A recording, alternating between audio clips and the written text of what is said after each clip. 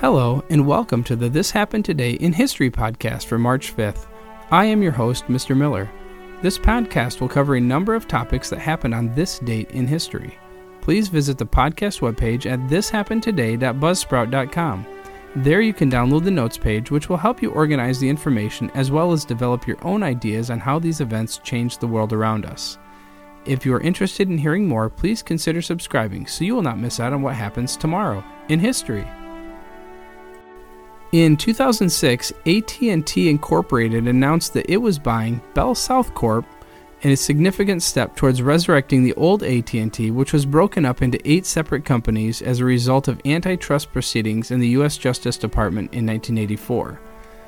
An acquisition of Bell South would recombine the former AT&T, also known as Ma Bell, with 4 of the 7 original Baby Bell regional telephone companies that were split off when AT&T was broken up under the court order in 1984.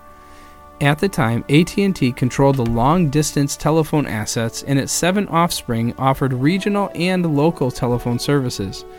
Together, AT&T and Bell South would have a national long-distance telephone and data network, residential customers stretching from Florida to California, and business clients comprising more than half of the Fortune 1000, analysts have said. The next largest telephone company is Verizon Communications. In 1963, the hula hoop, first marketed by Wham-O in 1958, was patented by the company's co-founder Arthur Spud Mellon. The hula hoop is an ancient invention. No modern company and no single inventor can claim that they invented the first hula hoop. In fact, the ancient Greeks often used hooping as a form of exercise. Older hoops have been made from metal, bamboo, wood, grasses, even vines. However, modern companies reinvented their own versions of the hula hoop using unusual materials. For example, plastic hula hoops with bits of added glitter and noisemakers, and hoops that are also collapsible. Around 1300, hooping came to Great Britain. Homemade versions of the toy became very popular. In the early 1800s, British sailors first witnessed hula dancing in the Hawaiian Islands. Hula dancing and hooping looked somewhat familiar, and the name hula hoop came together. There were 20 million Wham-O hula hoops sold for $1.98 in the first 6 months.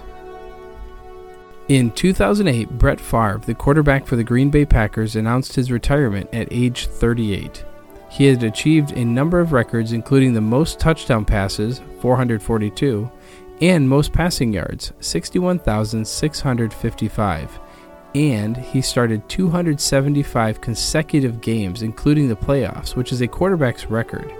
Brett briefly came out of retirement 3 times to play for both the Minnesota Vikings and the New York Jets. You have been listening to the This Happened Today in History podcast for March 5th. I thank you for listening, and I hope that you have enjoyed learning about historical events from the past. Thank you to the following websites for the information regarding the topics today: thepeoplehistory.com, AT&T cutting 10,000 jobs after Bell South purchase at money.cnn.com, The History of the Hula Hoop by Mary Bellens at thoughtco.com. The music used as the background track for this podcast is Americana, created by Kevin MacLeod on Incompetech.com. If you enjoyed this information and would like to hear more, please consider subscribing, as this will help keep the historical events in your feed in the morning each day. I hope you have a great day.